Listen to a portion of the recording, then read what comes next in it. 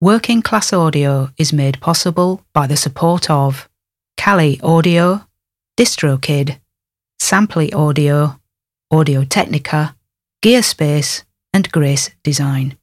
This is the Working Class Audio Podcast, session 443.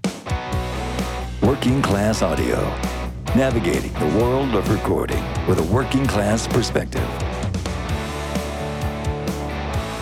Here's your host, Matt Boudreau. Thanks, Chuck. Hey, everybody. Welcome back to the Working Class Audio Podcast. This is session 443 you're listening to. My guests today, this is going to be a little different.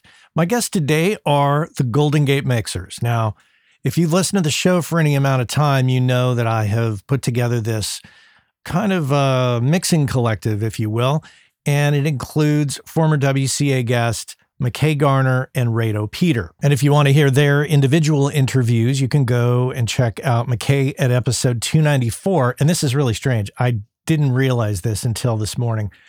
295 for Rado. So 294 and 295. Why I put them back to back and how they're in this group with me, I don't know. That's kind of a strange coincidence. Anyhow, the three of us are going to sit and we're going to chat about everything under the sun, including the collective thing and what we do in that collective and how it's going for us, what we're thinking, and maybe it'll give you all some ideas. I know that we have a listener in Italy who has put together a collective based on this idea. And of course, this was inspired by Katie Tavini and Stephen Carrison in England doing their collective called Weird Jungle, which is a mastering collective. So we took the inspiration and created the Golden Gate Mixers, which is kind of an homage to California being the Golden State, but it's also because we're in the Bay Area, Golden Gate Bridge, right? So it all kind of fits. It's like the Golden State Warriors, right? Except we mix and we master. So Golden Gate Mixers coming up here on the Working Class Audio Podcast. Grab your coffee cups, friends. Let's talk about working from home. I've been working from home since around 2012. Been mostly mixing and mastering, occasionally doing overdubs. But I'll talk about my scenario in a bit. I'd like to actually start with laying out some concepts for you to think about if you're considering this. I know many of you already are working from home. Regardless, let's go over some basic common sense things to keep in mind. What are you doing? Are you mixing and mastering? Or are you tracking? And those are going to be two very different things that are going to impact the whole scenario greatly. Where do you live? Do you live in the city? Do you live in the country? Do you live in the suburbs? Who are your neighbors? And where are they located? Are they on top of you, below you, to the side of you, 10 miles away? Are they next door? Do you own or do you rent is the next factor, because that's going to present some challenges, and we'll go over that. Who do you live with? Do you have roommates? Do you have a family? Do you have relatives living with you? All factors. Right off the bat, let's get into the most obvious thing. What are you doing? If you're mixing and mastering, you are probably going to have a slightly easier time of it than if you are tracking. Let's face it, you're not going to be in an apartment in downtown New York City playing drums or having a full band play and get away with it very easily. Tracking instruments, no matter how loud or how quiet, is going to be a factor. Now, obviously, anything done on headphones, nobody's going to know, right? If you're running direct or you're doing the Kemper thing or bass DI or electronic drums, you're going to be in a better position to, not disturb others. Now, obviously, the electronic drums, that comes with its problems. Those little pads, whether they're mesh and rubber or whatever they are, they still make kind of a pitter-patter sound. That kick drum pedal that you think is so quiet is probably going right through the floor to the neighbor below you, if you have a neighbor below you. If you're considering setting up a full-on studio in your house, your apartment, whatever your situation is, you better make damn sure that you don't have anybody around you that's going to be disturbed by this, because it's not going to be a workable solution long term. And if anything, if you're coming from a commercial studio where you're used to an infrastructure and you're shutting that down, maybe you might consider finding a studio that you can partner with, that you can always go track at, and then bring everything home for mixing, mastering, or small overdubs. And if you're doing small overdubs, there's a number of solutions. depending on your situation and where you're at, you can get away with certain things. Now, if you are recording voiceovers, for example, or I don't know, maybe you have some client that does ASMR stuff, those things are much easier to tackle in pretty much every environment. So you're not going to have a lot of trouble there. The mixing mastering thing, we all know you can do a combination of that on headphones as well as speakers. Your situation will differ, obviously, where you're at. So let's get into that. Let's talk about where you're living. Are you living in the city? Are you living in the suburbs? Are you living in the country? The differences between those three things are fairly obvious. If you are living in the country, clearly you probably can get away with a lot. However, if you live in the country, it's probably going to take someone a bit of time to get to you. So if you're expecting to set up a studio and have people come out and record at your place, that's going to be a factor. And that's going to be problematic for some people, not a big deal for others. Clearly, you can get away with sonically adventurous things because maybe you live in upstate New York and you have a barn or something. So you're going to be able to pretty much do most of everything you want to do. I guess it depends on how far away your neighbors are. If you're in the suburbs, houses tend to be close to each other, so you're going to have to watch yourself there. Lots of challenges with sonic intrusion, planes, helicopters, UPS trucks, delivery trucks in general. I don't know if you've heard the new Amazon trucks and the backup sounds that they make, really crazy sounding. The other thing that you might want to consider too is leaf blowers. Leaf blowers are amazingly intrusive in the suburbs. And it's something that, Monday through Friday, I get up and go outside. That's probably the number one thing I hear is leaf blowers. So if you're recording, and not to say that leaf blowers are exclusively, turned on in the morning, but if you're recording during the day and let's say you're recording some super quiet violin parts, you're going to have to factor in some leaf blowing. If you're in the city, no matter what you're doing, you're going to be faced with some sounds of the city, obviously honking, sirens come in all shapes and sizes, police, EMS, fire, natural disaster sirens, depending on where you live. And obviously, the neighbor thing in the city, very challenging. If you live in an apartment, your wall is connected to your neighbor's wall and your floor might have somebody below it or your ceiling might have somebody above it. All factors. Now, you can live in the city and live in single family homes, obviously. Maybe you have a brownstone single family home in Brooklyn. Maybe you have a standalone home in Oakland. There is kind of blending of these things in different scenarios, but I'm just trying to give you some cookie cutter basics here. The other thing to talk about is, do you own or do you rent? And if you rent, you're potentially limited to what you can get away with. Some landlords have restrictions on painting or putting stuff up on the walls. Yeah, I've had some crazy landlords for sure. And in that case, you're going to have to think a little more modular. Maybe your acoustic treatments are floor stand-based acoustic treatments. Maybe you're not hanging speakers from the ceiling, but coming up with kind of a workaround. I know that there are speakers that can be mounted on big boom stands. Not very big speakers, of course, but it can be done. Or you're going to have to deal with very tall floor stands. Obviously, this is, for the Dolby Atmos crowd that's hanging speakers from the ceiling. So yeah, a modular way of thinking is a potential factor. Now, if you own, obviously, you can get away with anything you want. You can make structural changes.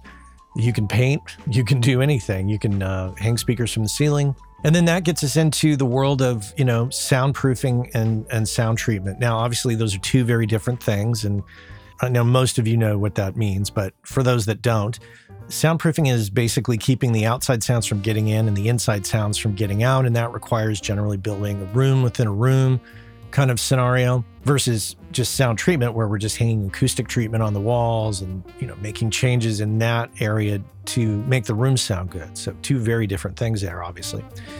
If you own, you can get away with soundproofing. You can get away with building a room within a room if you think that that's the way to go. Many factors to consider. I mean, I'm just kind of scratching the surface here with some ideas, but definitely some things to think about. In my particular situation, all we did was take a spare bedroom and convert that into a small mixing and mastering room. And as I mentioned in the beginning, I have done some overdubs in here in the past, but for the most part, I pretty much just mix and master out of here. And the room must have been an addition because the walls are not exactly parallel, which is to my benefit. It's a mid-century modern home, so the ceiling slopes. So it's not parallel to the floor, also to my advantage. And we didn't do anything structural. It's all aesthetic. It's acoustic treatments, it's reclaimed wood on the wall, some IKEA curtains, and, it's, some paint, some sticky carpet squares, because there was like some Spanish tile in here and that just wasn't going to work for me. So I didn't do anything major here. Now, we're kind of in we'll call it the country burbs kind of place. We're in the suburbs, but we're in this very forested area. And our neighbors are next door on either side of us, but they're not that close. They're like probably, I would say like 40 feet away, maybe more.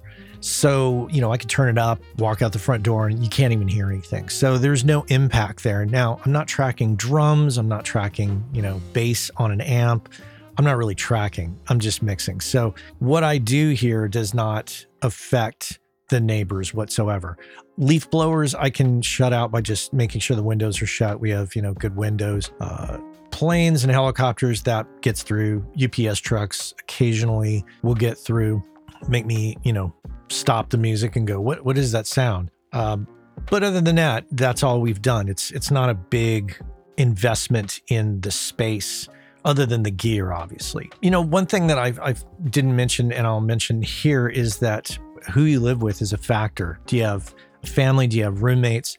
And if you do, then you're going to have to make some concessions there. Now, I exercise, restraint on speakers when the whole house is full and people are doing stuff. Kids are doing homework.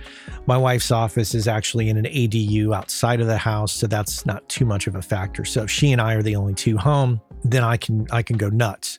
But when people are home and, people are trying to relax, I generally retreat to headphones just to be courteous to everybody else. And if you have roommates, that's going to be a factor and it's going to cut into your time. Now, if your roommates work from home, you're probably going to be on headphones most of the time because you need your roommates to help pay the rent, right? And you have to continue to work to pay the rent. So you're going to have to make some concessions in that department. Now, one thing to think about too is small speakers that, like I've mentioned the IK Multimedia iLoud speakers in the past, I think. I bought a pair of those. You can listen at low volumes on those and get really good work done. They reproduce the lows really well at low volumes. So that's something to consider, the, little tricks like that. So that said, I hope this is useful to you. I hope that it helps you, factor in your own personal scenario, but there's no one size fits all situation. You've just got to take your own personal thing into account and figure it out from there. And then of course your budget will determine what exactly you're going to do to mitigate sounds or make the space as elaborate as you want to get. So either way, good luck to you. And if you have a story to share about this, feel free to send me an email, matt@workingclassaudio.com. I'd love to hear about your particular situation. That's my rant. Thanks for listening. Most of you already know about Grace Design and have known about them for years. They've been around since 1994. It was started by the two brothers, Michael and Eben Grace, who still run the company to this day. And you already know that they make incredible sounding products for us all. What you might not know if you don't know them is that Michael and Eben are two of the nicest people on the planet, easily approachable, very knowledgeable. You might have met them at a trade show and experienced this. Without a doubt, it's one of my favorite companies out there in the world of pro audio. You might have heard me a few times talking about the Grace 908 Atmos controller. I think the most elegant solution, if you're going to be doing Atmos, that is the best solution out there, as far as I'm concerned, hands down. And prior to that, I was using the Stereo 905 controller for many years. Not only that, but most recently, I've used their 108 mic pre's to do the Room 219 combo jazz record that you might have heard me talk about. The point is that they check all the boxes for me. They're incredibly nice people. They make incredibly great products. They're located here in the United States in Lyons, Colorado, and employ a number of people. They're the epitome of a small business here in the US, and I just love that whole thing. So If you are in the market for mic preamps or instrument preamps or monitor controllers, this is the company to check out, hands down. If you don't know about them, go to gracedesign.com, check them out. And if you're in the market for any of those products, you absolutely have to consider what they offer, because what they offer is superior build quality and sound quality. And those of you who bought their products in the 90s that are still using them, you know exactly what I'm talking about. So check them out, gracedesign.com. I know the business of audio is a frustrating one sometimes. The audio part's pretty fun, but it's the business of it and the career part of it that's a little challenging to many of us. I can completely empathize with that. And if you thought to yourself, God, I wish I could talk to somebody about this, you can do that. You could talk with me about it. As a matter of fact, you can book me for a coaching and consulting call over Zoom very simply. Just head on over to workingclassaudio.com. If you click on the menu button at the top of the menu, there is a link that says Coaching and Consulting with Matt. Super simple. Click on the link, book me in for an hour on a Zoom call, and we will discuss your particular situation, and I will help you get refocused, re-inspired, and figure out what is the best path forward for you. If your situation requires a little more extensive conversation, we can absolutely book a series of calls and, like I say, get you focused and get you moving forward. I've been there, and when you don't have anybody to talk to about it, it's a little frustrating. So head on over to workingclassaudio.com, click on the menu button, and book yourself in for a Zoom call with me. And we could sit down and chat, coffees in hand, ready to tackle the business of audio together. Let's get to it. Golden Gate Mixers, here on the Working Class Audio Podcast. Well, hey guys, welcome to the podcast. Thank you. Yeah, good to have you here. Yeah. Or I could say good to have us here because, I'm part of this collective. So let's dive right into that whole bit, the Golden Gate Mixers thing and the whole collective idea, which I mentioned in the intro was kind of inspired by Katie Tavini and her Weird Jungle Collective. I pitched it to you guys and you seem to be on board with it. So I'm just curious what your perspective of our collective is. I think it's a way to kind of get together and join forces.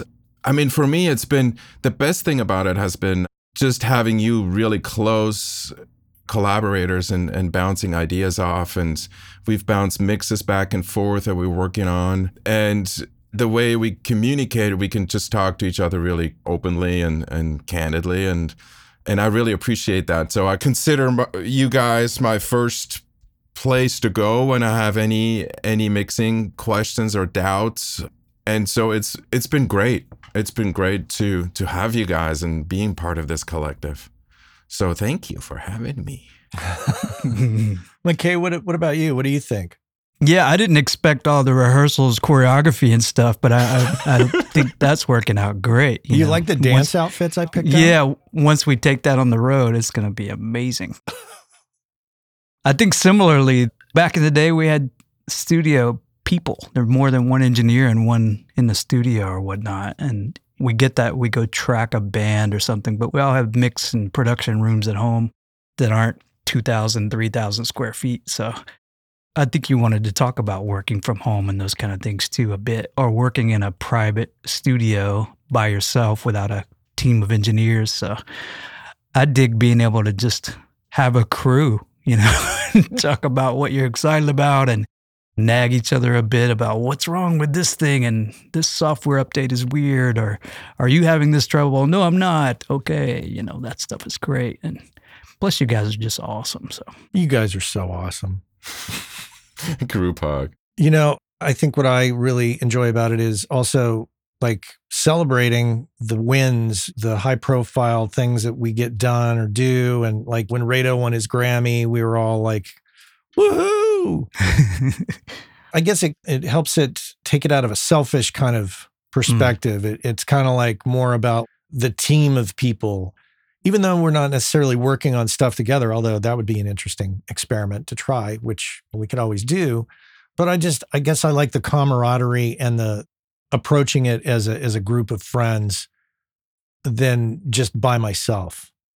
Yeah, I think there's also something about people that have all been doing it a long time, because you've been through these different ups and downs. You'd have worked in different studios, you work with different people, and there's this understanding about the struggle and the successes. And when there are either successes on an indie project that sounds amazing for a certain budget, or high profile, big budget stuff that gets a lot of attention, you understand both of those on an intimate level because you've done it for decades. That's a big shared knowledge. It's almost like a foxhole thing or something, getting through the industry changes and all those kind of things, and having such a deep, crazy passion for music and audio that you just keep doing it. And you guys are like that. And I think in this day and age, we all work in silos so much that it's good to go out and have people that you trust and that you can confide in with your problems, with your wins and losses and stuff. And I learned too. I mean, I learned so much from you guys, how you approach things, not only technically, but also I think we've had text conversations about how much do you charge, how much, how many revisions you do and things like that. It's just questions that come up while you are a professional. If you don't have a manager, okay, so who am I asking? Who can I trust? And I think it's a really, really good thing to have. And I think outward for clients too, I think it helps them too, knowing that working with a collective, it helps to know it's legitimate, that we're not selling a product that we can't stand behind it. And so I don't know, I feel like it's more like we can present as a company as opposed to as just a single entity and just, oh yeah, I'm a mixer. I've done it before. It's like, no. We're the three of us, the combined experience and depth of work that we've done just kind of speaks for itself and legitimizes what we do. Yeah, I also, what I like is we've all been exposed to high-level artists, but for the most part, we do work with a lot of indie artists. Yeah. Yet we have a large number of years in it. So it would be lopsided if one of us was just starting or had only like 5 or 10 years in. So there's a certain level of respect, but also just having that experience. For me, knowing that you two have the experience that you have, getting the feedback from you about whether it's a mix thing, a technical thing, or a business thing, like that carries weight with me. I take you guys seriously. I may not always agree with the exact approach, or I may differ in how I would deal with the particular issue, but hearing what you have to say, it's like, I should really think about that. I should consider that. Whereas if you're on a forum, or even if you're like, with all due respect to all of our peers, it's sometimes, like the Bay Area Audio Nerds thing is fantastic, but it's also somewhat in passing too. It's like we see everybody like once a month, but I see you guys or talk to you guys all the time. So there's, I think I tend to lean on you more than I do as the larger group. So yeah, it's informative for me. And I think it helps to build in another level of confidence of, oh yeah, I got this. My buddies have not called me out on some kind of weird thing, so I feel good about it. Well, I think the Bay Area Audio Nerds is kind of a completely different thing because it's so much bigger. A lot more people are a part of that, and it's more of a social thing. That's how I kind of look at it. Yeah. Where you just meet people you haven't met, or you, exchange ideas maybe a little bit, or gigs sometimes. People have exchanged opportunities amongst the members, and that's been great to hear about those things. And so it's more kind of a group as opposed to a working collective like the three of us. And also the number of people in a collective, I think, is really important too. And right now we're the three of us, and I think that's good because as soon as you have too many people in a collective, then it gets a little harder too, to communication and exchange of ideas and knowledge and stuff. So I'm just saying, I think it's great to have these two groups that we're all a part of and can contribute, but also gain from. Yeah, I think you're spot on, though, with the number. I know that with the Dolby Atmos Mixers Network that McKay and I are a part of, that number grew very quickly. It went from a small group of people to almost 40 in a very short period of time. And we still have good communications, but I think that it kind of dilutes a little bit as you get too big. You could still have the communication and the camaraderie and all that, but I think that it becomes a different dynamic. I'm not saying it's better or worse. It's just, it's a different feel when you have a larger number of people, where for us, just being 3, it keeps it manageable. Plus, McKay just talks so much. Oh my God, he never fucking barely shuts get a up. word in. Yeah, that's, I got a lot to say, man. I got a lot to say. No, and I tell you though, McKay, what I love about your approach to things is, to me, it always comes with not like you don't think deep, Rado, but I mean, McKay, he has this brain that's like, I've explained it to other people before. I'm like, I'm the kind of guy that likes to just pull up to the gas station and put the pump in and pump the gas. McKay will take something like that and think it through a little more. Like, he'll start to, and I'm exaggerating here. of course, Where are but- the snacks? No, it goes beyond that. You'll like start to think, well, if I pulled forward 2 more feet, would the hose stretch and would I get a what's the better angle of- what's the angle of this gas pump? And I completely agree. like, I don't think you or I think like that. I want to know, no. Sorry, that was an Alanis Morissette thing. It was relevant. I think McKay is just you really need to wear a white lab coat. I think that plaid shirt is just not doing you justice. Yeah. I like to know how things are affecting the emotion of stuff. It's like, how can I squeeze another 0.8% out of the emotion of this? And it's like, oh, if I turn that knob to the left, it does this thing and it sounds more exciting. I think we need to get him a lab coat that says the professor. Yeah. Mad professor. No, I agree with you, Matt. I'm just, as long as the kick drum hits real hard and it gets me moving, then I'm But good. why? But Yeah, why? no. Sometimes we don't need to ask why. Sometimes know, we just need to just go. He's like the Bill Nye of I know. audio. Yes, I want to know why. absolutely. I want to do it again. Yeah. How can I repeat that? Like, you'd be right at home on Mythbusters, I think. I thought You should said do a Mythbusters. Mythbusters for audio or something like that. Yeah, I don't know if I'm into that. That's too much work. No, I'm talking to McKay. He should start his own show. Yeah, I just want to believe. I don't want to know. I don't want to know the Just myth's wanna not believe. true. So we were talking from home, or we were talking about working from home, and I am talking from home. This has worked out for me quite well. And it kind of came around 2012 when I got out of the studio in San Francisco and came with all my gear home and was like, okay, I guess this is what I'm doing now. And I was a little hesitant at first, but then I really embraced it and dug in. And then obviously the COVID thing happened and I was already like in the thick of working from home. So it was no big change for me. Zoom calls were a part of daily life prior to COVID for me. So I'm curious about your guys' experience with working from home. What's the history of that for you? And what are the pros and the cons? I can speak to that a bit. My second studio in LA was a big studio, commercial space with multiple rooms and whatnot. And we lived in a house about maybe 4 blocks away, which still had a bit of a commute. But there was a building behind that studio that used to be a nightclub. And the people moved out. So we leased that building and then converted it into a big loft. And I had about 10 or 12 feet to walk across a patio to get into that studio. So that was kind of like many years of getting used to just reminding myself to put on pants before you go meet a client, So I'm kind of used to walking in my current mix production room is built behind our house. So it's similar. It's maybe 50 feet, 40 feet away from the house. So I'm used to that walk and that commute and getting ready for people.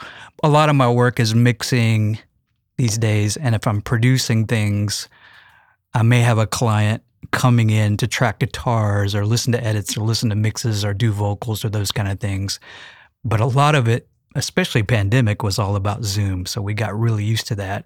And I think a lot of clients have gotten kind of used to that too. There's nothing like being in person, but occasionally if it's just listening to an edit or something that they don't have to drive 30 minutes to an hour or something to do, they're like, let's just do this one over Zoom because I just need to hear what's going on and I can share my screen, that kind of thing. But for tracking and all that stuff, I don't have as much of the client flow in person as I did in a commercial studio space. So there's a lot less. I need to be super presentable all the time. I'm not over here like with mold growing off my eyebrows or anything from day to day, but I can just like, oh, you know what?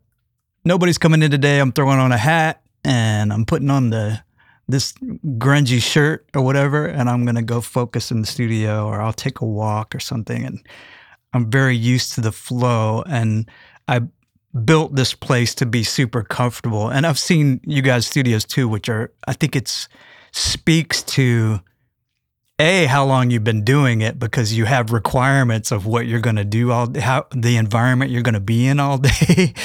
The beauty of that in a personalized space is you can tailor it to the way it feels to you, because you're the one in the chair all day, every day, and you can walk in a room and go, it feels good to be here. And I built my space similarly, and there's natural light. We've all got natural light, which coming from working in commercial spaces, that was just not a thing. You're just in a cave all the time. So for me, and I think for both of you, we can all be excited about the space we're in, and we come to work and we're like, it's great to be here. I'm working on music. I'm excited about the room I'm in. I'm close to home. So my wife works from home a couple of days a week. So we get to have lunch a lot and just hang out during breaks and those kind of things. Those are the super positive things that I love about that. Some of the downsides versus a studio, like I mentioned earlier, is you don't have other engineers or producers or other artists that other people in the building are working with that you kind of hang out in the break area and those kind of things. But the fact that my favorite person is around a lot of the time, my wife, you get somebody to hang out with and talk about what's going on in your day. And now with the collective, I have you guys to FaceTime or chat or call up and say, hey, what's going on with this? How do I mic this hi-hat from 80 feet away? Whatever it is, whatever you're into, man, we can kind of make those calls. Hey, our friends over at DistroKid have created the DistroKid app for Android, which allows you to do some key things such as check your stats from Apple and Spotify, edit release metadata, upload new releases, and a host of other features. And remember, WCA listeners get 30% off your first year at DistroKid. And if you just head on over to workingclassaudio.com/WCA30, you can follow the link, get your 30% off, and be off to the races. So check our friends out at DistroKid and make sure and get your 30% off by going to workingclassaudio.com/WCA30. About a year and a half ago, I signed up for Samply.app, and I have to report back and say that I'm completely thrilled with it, and it's working out quite well. It gives me the ability to upload mixes and masters to the website and provide a super pro looking interface for my clients. They can drop comments in the timeline. They can listen on any device. They can listen to it in high res. And if I want them to pay for the mix or master before they download it, because of the Stripe integration, I can set that up. There's also Dropbox integration, which allows me to quickly create a folder in my Dropbox, which automatically syncs with Samply, makes it much more simple. You should check it out for yourself, but there's a deal to be had. So use the code WCA20. Go to Samply.app or Samply.app, use the code WCA20, get 20% off, and you'll be off to the races. It's a fantastic tool that I think you're going to enjoy and will definitely make you look a lot more pro when you're delivering files to clients. Skip that whole business where you send it to them over Dropbox. That looks totally amateur at this point. Use Samply.app and use that code WCA20, and I think you're going to be really thrilled. Samply.app. Check it out. You didn't soundproof that space, did you? Yeah. We've got 4 layers of drywall, and there was an initial layer of soundboard pre-existing. So the walls have 5 layers of 5/8 drywall, and the ceiling has 2 layers of 5/8. I can't put more on the ceiling because it really can't support that. And then double doors, so a solid core door on the outside and a double pane full glass door, glass and wood on the inside, so I can open the outer solid core door and I get just amazing daylight and viewing space. So I'm doing mixes, and you get that point where you want to get away from the sweet spot and listen to things off center or further away from the speakers, or you're listening to playback or print. I just walk over to the door where I can see the redwoods and those kind of things and just look out and kind of ask the squirrels and the hummingbirds, what do they think of my kick drum? You know what I mean? But I can kind of hear it that way, and there's this disconnect from this constant triangle that we're in of listening, especially in stereo or in Atmos, same kind of sweet spot.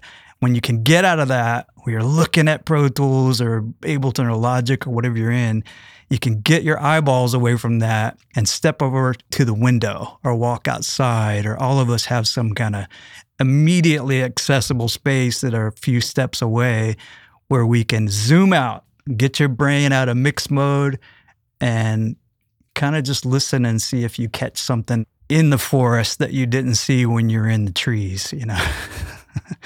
Well, Rado, what's been your experience with it? So very similar to McKay's, really. I used to work in bigger studios, multi-room studios, the Magic Shop in New York, and then Studio 880 in Oakland, which became Jingletown. And during that time, I did enjoy being in a place where there's a lot of people hanging out all the time. There's always stuff going on. And then early 2000s, around 2007 or so, I started working at Fantasy Studios in Berkeley a lot, which is a multi-room facility. And I just love being able to walk down the hallways and peek into all the different rooms and say, hey, what are you guys doing? And let me see your setup. And I just love that because you learn so much, and B, you meet a lot of people, and you just feel like you're part of a community, of a recording community. But I did build a cottage just similar to McKay's behind my house in 2006 and moved in 2007, mainly for mixing, but also for production. I do quite a bit of production and writing. I had it set up where I can record guitars and vocals and things like that. And I was in there for a little over 10 years. And I kind of outgrew the space a little bit. There's two things that I had a hard time with after 10 years. One was it was a little too small. I kept buying gear and I wanted to do more productions and I just needed more space. If there were more than 3 people in the studio, it got a little crowded. And the other thing was I felt very isolated. I did a lot of mixing, and a lot of the production work that I was doing was by myself. And so I really missed that exchange with other people. And at that point in 2018, I looked for a room in a multi-room facility again, just to kind of, to get a bigger recording space, but also to be with other people. And I found that at Airship Laboratories in Richmond. And I stayed there until the pandemic. It was a 2-room facility, great sounding live room. And so I got that a little back. But once pandemic hit, I would drive 30 minutes to the studio and there would be nobody there because everyone was working from home, I couldn't have any clients in the studio. So at that point, I was isolated again, paying rent. So I just decided I might as well just go back home because I kind of had the feeling the pandemic was going to stay for a while. So I moved back. At that point, my wife took up the cottage for her home office, and I moved into a big family room downstairs of our house that we have, and it's about 500 square feet. And it's a 1-room recording, mixing, writing room at this point. And I have enough space to have my drums and guitars and everything set up, ready to go. And if I need to do a little overdub, I can do that within a minute. I'm ready to go. I don't have to set up any microphones. And now my wife, just like with McKay, my wife works from home most of the time, so I get to see her too. I'm not so isolated anymore. And I've been really enjoying it. So I've been back here since 2020. I don't miss it. I love coming downstairs and just being in my room and mixing, recording, writing. And I don't think I would want it any other way at this point. I have what I need, and it works out for me. It's great. It's got its separate entrance. I have a bathroom down here too, so I can have clients over, which I do have clients over on the regular basis. But it's a big enough room where we can just kind of be together. A whole band can come over, and it's okay. So I have one suggestion for you for your space. You need a little coffee bar area dedicated for that space. Matt would say that about any space. Any space, like, where's the coffee bar? When Matt came over the first time, you literally, I think you looked at everything very closely, and I'm glad that was the only suggestion you have, because there's a lot of other things you could have mentioned. Well, no, you did. You gave me some other suggestions too. Yeah, I guess I could, but a lot of people these days, I've noticed, they bring their own coffee. Mm. Is that a passive aggressive hint? A lot of you are a lot of people, Matt. Yeah. Next time you need to bring your own coffee. Buddy. No. You're not a client. That's different. That's right. You know what you have that I really like is you have the couch. And if I had your space, and you also failed to mention that you've got room for drums and a small piano, like a baby grand. Is that right? Yep. And you've got your mixing area, you got your bathroom, but you have the couch with the coffee table. My temptation would be to lay back there on that couch and listen to music, and then I would fall asleep. Yep. You've also got the whole analog dry wet situation where you can take the guitar and actually throw it in your pool.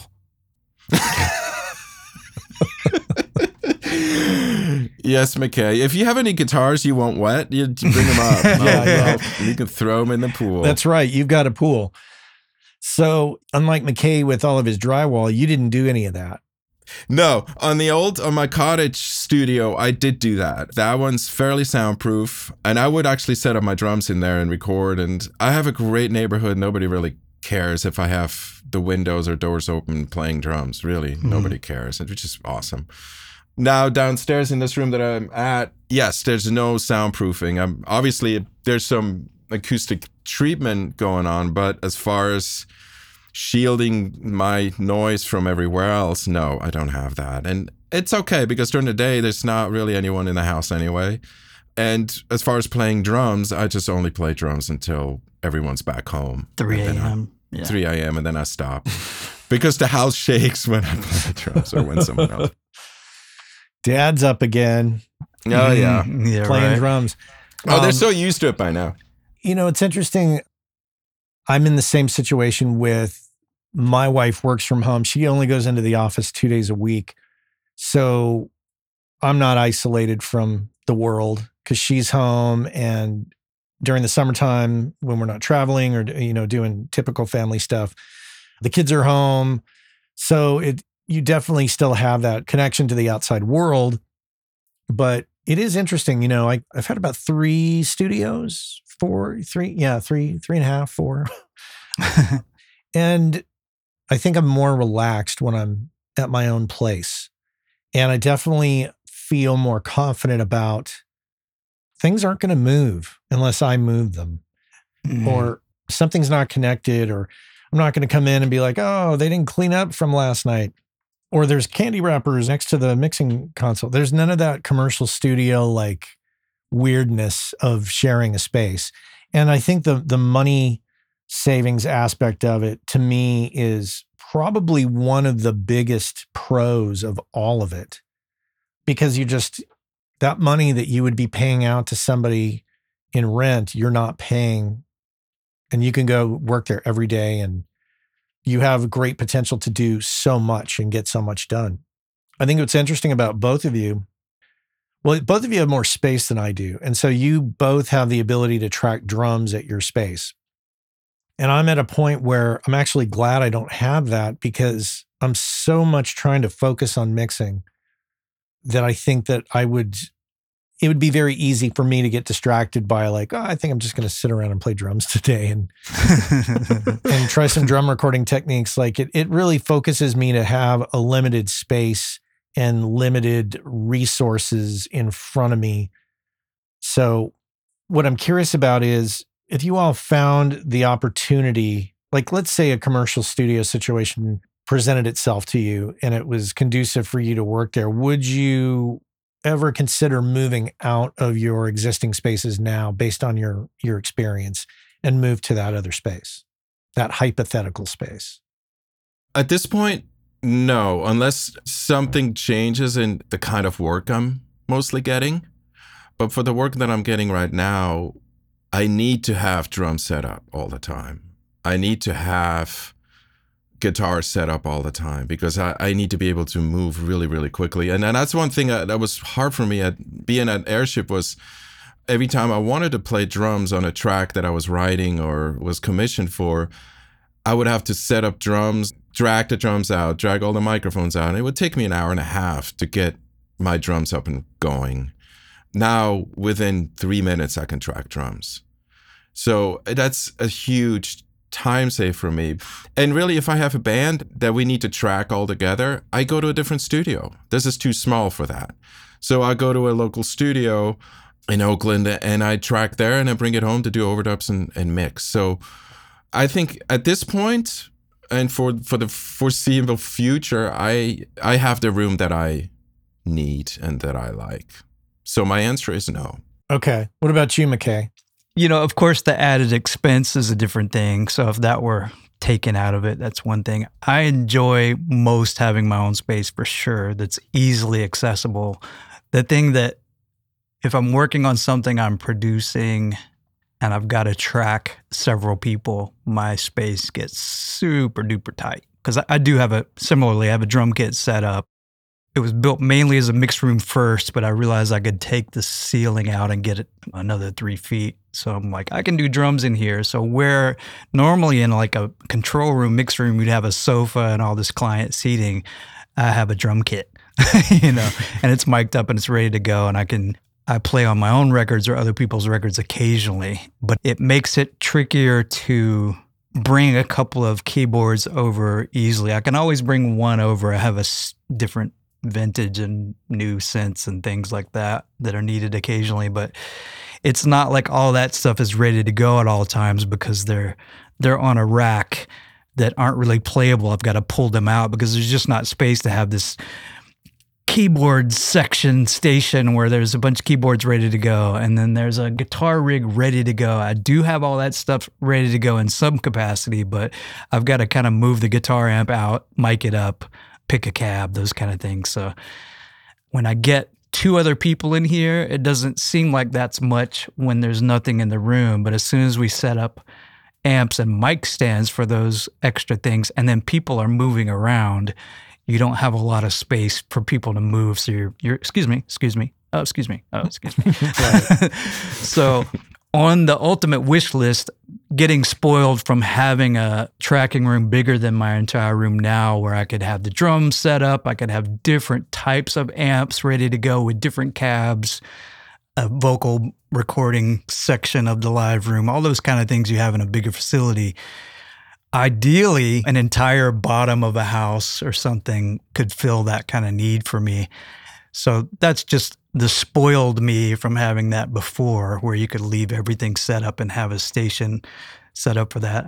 I'm pretty quick to get things rolling for overdubs and those kind of things too, but my space is smaller than Rado's is now. So I've got a mic'd kit set up and I've got a little section for vocals that makes things really quick. But once you get more than 2 people in here, it's super, super tight. So Yeah. If it were a free commercial space, and it had a lot of room, I would commute just for the space to have that extra, like, okay, I've got 8 cents and my Rhodes is actually at another studio because I don't have space for it here. I'd have a Rhodes, maybe a real piano, those kind of things where we all have those kind of ultimate studio setups, which is, I think Rato's is great because he's got a real piano and a drum station. And it's like that extra, he's got about 200 more square feet. I think I'm about 300 square feet, say 14 by 22 or something like that. And that stuff gets eaten up super quick when you've got lots of acoustic treatment and cabinets for cables and things like that. And you get decades of gear that you don't use all the time, but if you sell it, and then you need it for a project. By the time you want to buy it back again, it's tripled in price. So the thing about all audio engineers and producers, you just carry around this giant container ship full of gear most of your life, because either A, it's not worth selling because it is not valuable to somebody else and it is to you, or it's not worth selling because it's super valuable in a couple years. Things that I've sold are now tripled in price. And you're like, I just need this for 3 songs on this record. And now it's $10,000 and I paid $800 or something. So you're like, oh, nope, don't sell stuff. I'm going to need that. And your stuff gets crowded. So you're getting a storage space. And then when that record comes in, you're like, okay, this is very rock record. I need to bring in all these different cabs, or this is a very synth oriented record. I need a bunch of different, those things. You know what I mean? So Yeah. Space is a luxury. Yeah. My wife and I, we talk a lot. We muse about the future. Like, where would we wind up once the kids are gone and out in the world and living their lives? Would we stay here in California? Would we go to upstate New York? Would we go to Europe? All these different concepts have been floated out for consideration in the last several years. And speaking of the upstate New York thing, we've talked about, what if we went to upstate? We got a piece of land with a barn. And then and she'll send me these real estate listings, with a barn. And she's like, and you could put a studio in the barn. And she's like, and cows pulling at my heartstrings there. And so I start to think, okay, well, here I'm shaping all of my thought patterns to be in the box, small, movable, portable, travel, digital nomad style. And here she's dangling this barn concept by me. And I'm thinking, you could have a PA. Maybe I don't sell the late 60s Green Sparkle Ludwig kit I've got stored at Michael Rosen's studio, right? Exactly.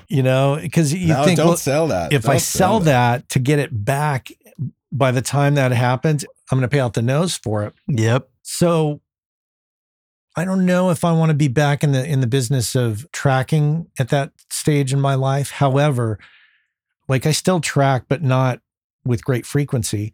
So one of the things that I find a big, giant pain in the ass is just going to a studio and setting all the stuff up and getting the whole thing running. And then you're there for 2-3 days, if you're lucky, with budgets. So I think if I were to do it all over again, I would take your guys' concept and I would just have shit ready to go all the time, mic'd up, without a thought or care in the world. Just like, okay, let's walk in, start playing. All right, we're good to go. Let's record right now. Because I'm lazy. That's one of the reasons I don't like playing drums out in public anymore. Because it's just I don't want to haul a drum set around. It's a lot. Such a pain in the butt. You got to really love the gig. You really do.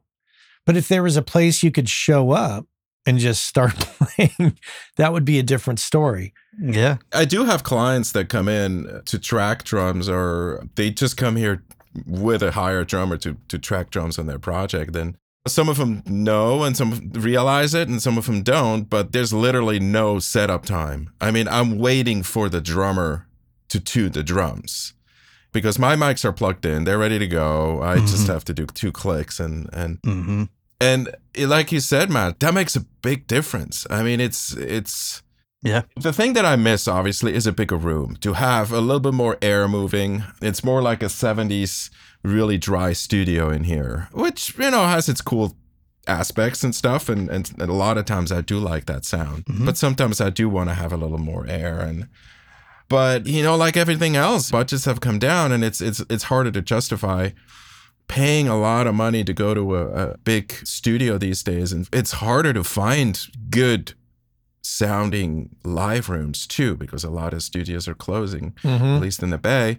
Actually, some might open up again, but if I have the luxury, I like to go to a big room, but most of the time that budget's not there, and then we just stay here and track drums here. Yeah, and my temptation is to just charge more, because I'm like, God, if I'm going to have to be out for 3 days and not get any mix work done and be gone from the family and have to make all those accommodations for scheduling and all that, I'm just like, yeah, it's going to cost this much. And I'm not trying to price myself out, but I'm trying to say, to make it of value to me, it's got to be at least, you got to be this tall to ride the ride kind of thing. All of us are in a particular situation, housing type situations where we're not in apartments. I'm curious because there's a lot of listeners who would be in apartments, and I'm wondering how you would approach it if you were in an apartment. Clearly, you wouldn't be tracking drums. I've done it, but that's definitely a navigation thing of like, who's at home at 3:00 on Wednesday? Right. And even in San Francisco, where all the buildings are literally glued to each other. The beauty of actually hiring out a room is you can show up and make a mess and leave. And when you're running your own facility, your setup and breakdown is a lot more than just a session. I think obviously if I didn't have the space and the house, I would probably rent a room just to kind of keep it separate, either share it with someone, or if the rent is low enough, have it on my own like I had in Richmond. But it is good for me to have this room be somewhat isolated from the rest of the house. So the family, I know once I walk into the store, this is work, this is my office. And it's not part of the living quarters, basically. It's not like a corner of a living room or a bedroom where you have your setup and things like that. Then I think it gets really hard to separate work from private, from family, from your job. And I would suggest at that point, see if you can afford a room that you can rent, even if it's a small room, if you share a room with someone else. But I think that separation is really good. It's good to have. And I definitely learned that when I had the cottage too. I had to learn to have that self-discipline to say, I'm going to work until this time, and tonight I am not stepping into the studio. Because it's so easy to just like, oh, let me just turn on the computer again and do a couple of things, right? 4 hours later. That self-discipline to say, I'm going to work on or I'm not at work, and really define those two spaces is really important when you have a studio at home, I think. Even harder if you have your setup as part of another room. I mean, I do know people that have their little setup in their bedroom. I wouldn't even know how to deal with that because that is so hard to separate. So it's mostly, beyond the obvious constraints of living in an apartment with people above you, below you, to the side of you. It's more about the separation of the life of the people you live with. Yeah, I think that's a big thing. Obviously, yeah, neighbors too. You got to be lucky you have some good neighbors. But how are your neighbors, McKay? Yeah. Oh, they're great, actually. When I built this for soundproof reasons, I was like, oh, this is also going to be a drum room. So that means a lot of questions.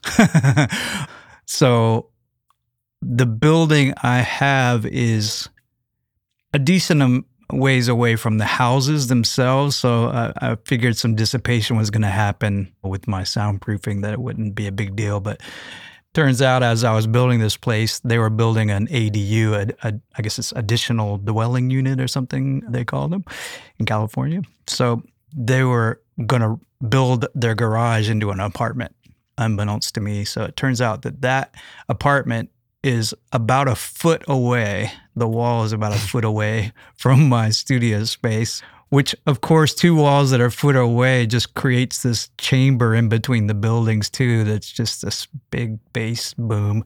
So I had a bunch of concerns about that. So I did a bunch of testing early on, and I could go into how you can do all that stuff. But the tenant that lived there said she could hear it a little bit, but barely. It's mostly about bass at that point, you kick drum and those kind of things that you'll hear boom, boom, boom, It's just hard to block that.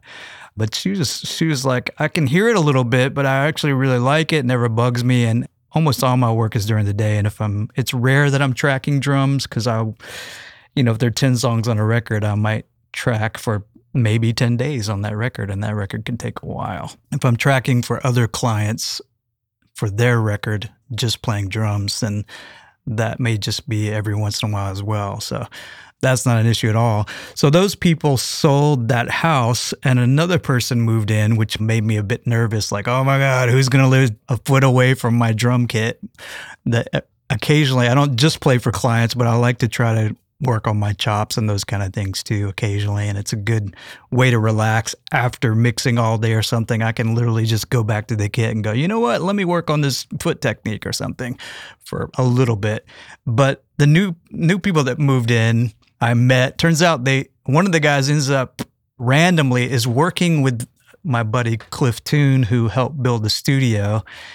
So has been a live sound engineer for years and years, and now he does big AV installs. And his mother lives in the ADU in the back. I was like, oh no. Oh yeah, she used to be a taiko drummer for 20 years. She loves drums. So I was like, oh my God, the lottery. It's good to just check in with your neighbors and go, let me test this out and see how this is working. I don't track drums all the time, but let's see if this is even an issue over there. And same thing. She says, I can hear it a little bit, but it is not a bother at all. Plus, we live in Oakland in the city, so sometimes there's cars driving by with big 808s and there's people working on their yards and those kind of things. In my studio itself, as far as using microphones, the only time I really hear anything with my double doors closed is maybe a helicopter overhead because my ceiling is 2 layers of drywall. And that stuff kind of comes through a bit. So occasionally if I'm doing really intimate acoustic guitar or something where I really got to crank the gain up, I may wait for a helicopter to go by or something, but everything else is pretty fully blocked out. And occasionally a squirrel, I have 2 redwoods next to the studio, and occasionally a squirrel will jump off the tree, land on the roof and go so you might hear that on some of my records occasionally, but that's rare as well. But I'm looking for that squirrel on the roof sound. Right, I got dogs barking every now and then, so that's part of my records. It's part of my brand. Yeah, exactly. I was going to say my neighbors, I talked to them eventually, the ones that had no clue that I had a drum kit back here, and they're like, I've never heard it, ever. And there's 4 houses near us. Occasionally I'll play with just one of the doors closed because I'm not really ripping. Like some records I'm really digging in hard, but if I'm just practicing on stuff, I may be playing at a more moderate volume. And I put in earplugs after I'm mixing or something so I don't kill my ears. But so out of the 3 of us, McKay and I, audience, we're mixing out most currently. Rado, you've recently been contemplating it. And I don't know if hanging around McKay and I is influencing part of that, or are there other factors, but you're thinking about it. So do you want to talk just a little bit about that without going down a big rabbit hole? Well, definitely part of it was FOMO, fear of missing out. Right? Yeah. Seeing you guys talk about it all the time, and it smells so good. We're so cool. I want to be cool. And the other thing is, I've always been on the fence about it. I've attended many immersive audio evenings as part of the Bay Area Audio Nerds group that Michael Romanowski is doing at his place very graciously. And so I've been to a lot of those where we just talk about immersive audio and listen to different mixes. And that's been really educational and cool. But I always told myself I'm not going to get into it and spend a bunch of money and time to kind of get up to speed unless I have work in the pipeline.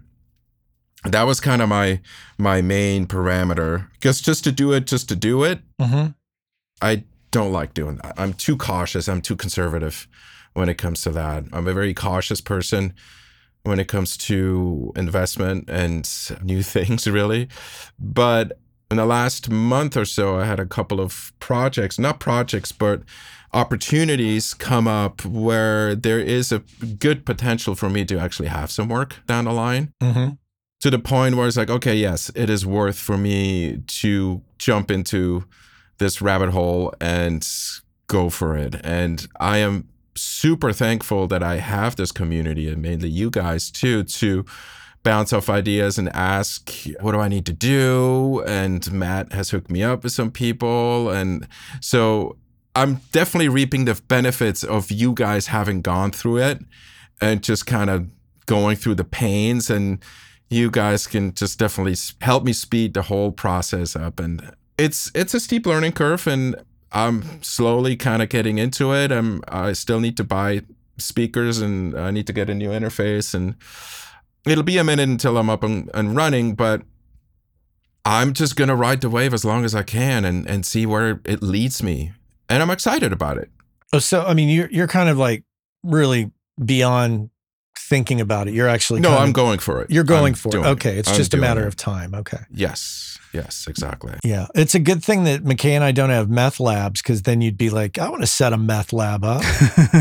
Dude, yeah, you guys are such a big influence on me. You could pretty much do anything and I would do the same. It'd be terrible. I thought you said meth busters earlier too. And I was like, what are you talking about? Meth busters. No, I'll update you on how it's going. And I hit up McKay, what was it, 2 days ago, and he helped me out. And I've talked to Matt, you a bunch about it too. And yeah, it's good to have friends. Well, and you're at a great point too, because I think a lot of the things that McKay and I went through, you're not going to have to go through. And like, just for example, new Pro Tools came out yesterday. I've already installed it and found like, okay, here are the pros, here are the cons, but all in all, it's a much more mature product than it was when I think McKay and I got our system set up, and it's going to make it easier on everybody.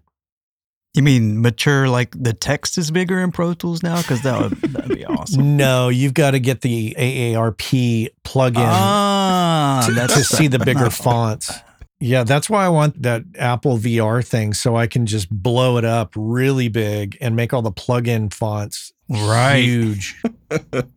Yeah, it'd be cool if you could nod your head to scroll, like down, I wish I could just talk to it, like I talk to the Comcast remote, and I could just say, Fab Filter EQ, boom, and it would be there. Yeah, that'd be sweet. I bet Andrew Shep's I was going to say, but Andrew's working on his SoundFlow thing. That would be awesome. Well, any other topics you all wanted to bring up?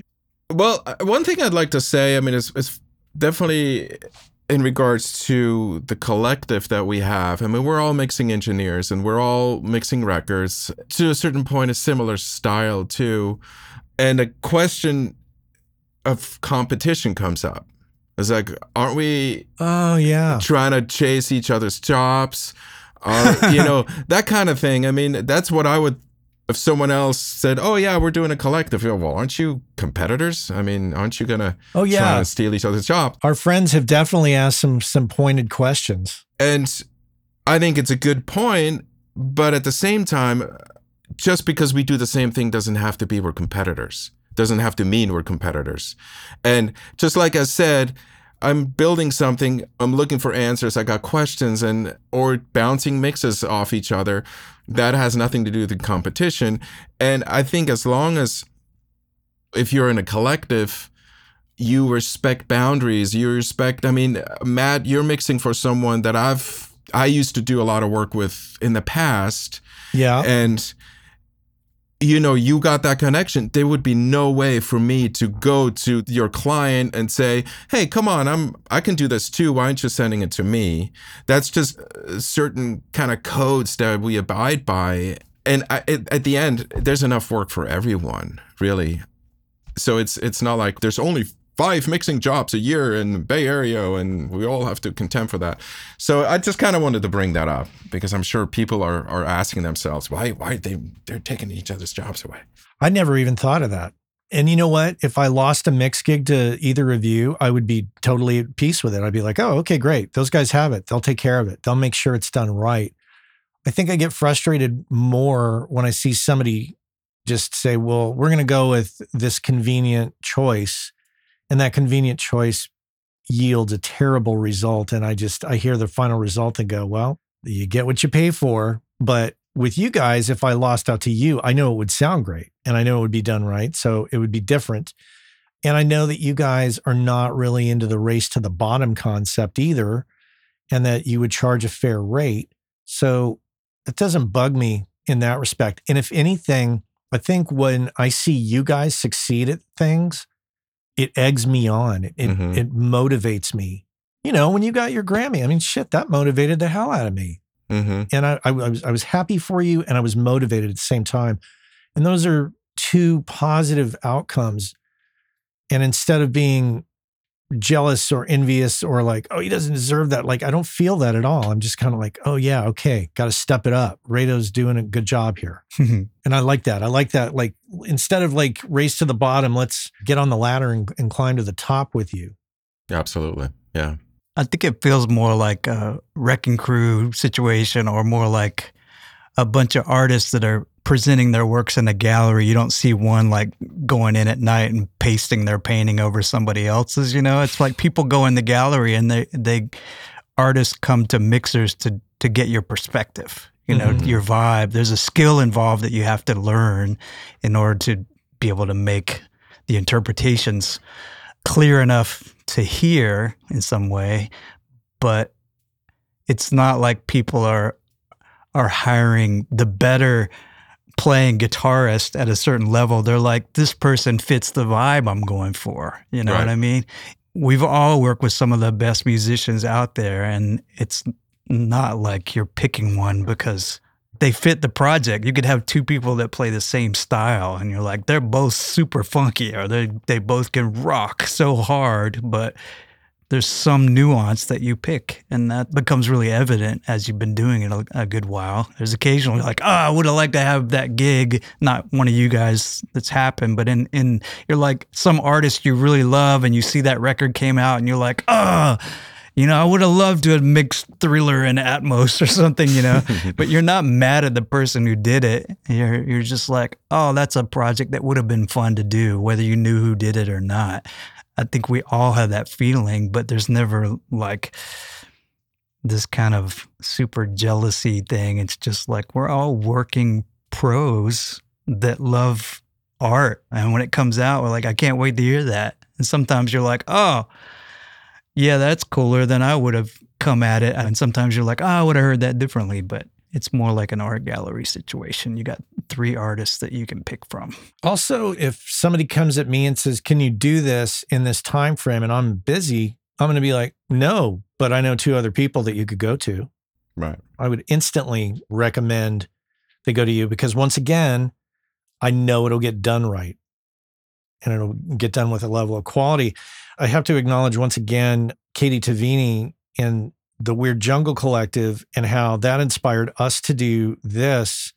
But I wanted to mention, and I can't remember his name. We've texted back and forth. There is a listener in Italy, I believe, who, inspired by our thing, because I talked about it, they started a collective there, which I really am just stunned by and really happy about. And I apologize for not knowing the guy's name off the top of my head. I'd have to look up where the message came from. I think it was possibly over Instagram. But anyways, yeah, it's a cool thing to do, I think. I think it's a modern way to create co-work situations. Mm-hmm.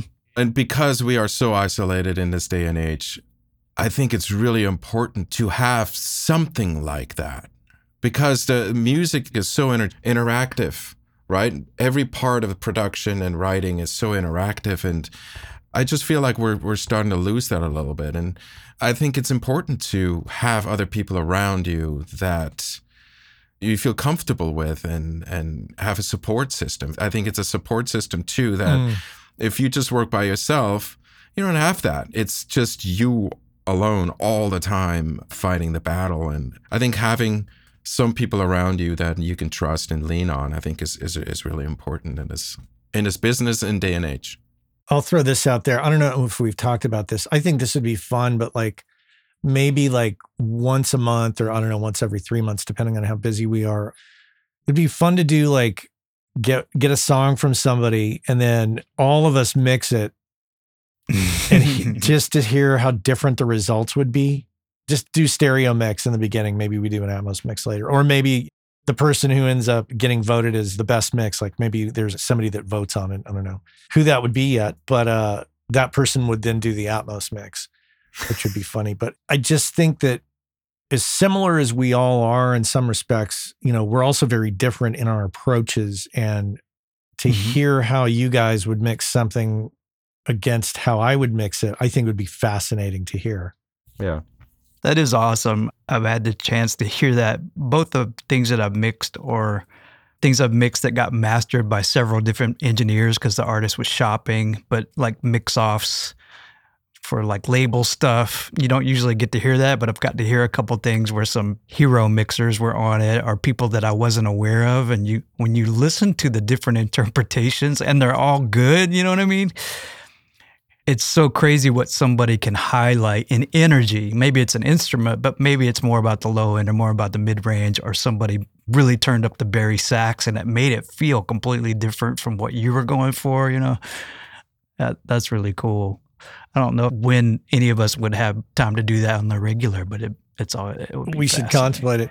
I hate to cut our conversation off, but I've got a kid at summer school who's trying to get ahead in geometry by taking a class ahead of the next year. And Awesome. I got to go pick him up.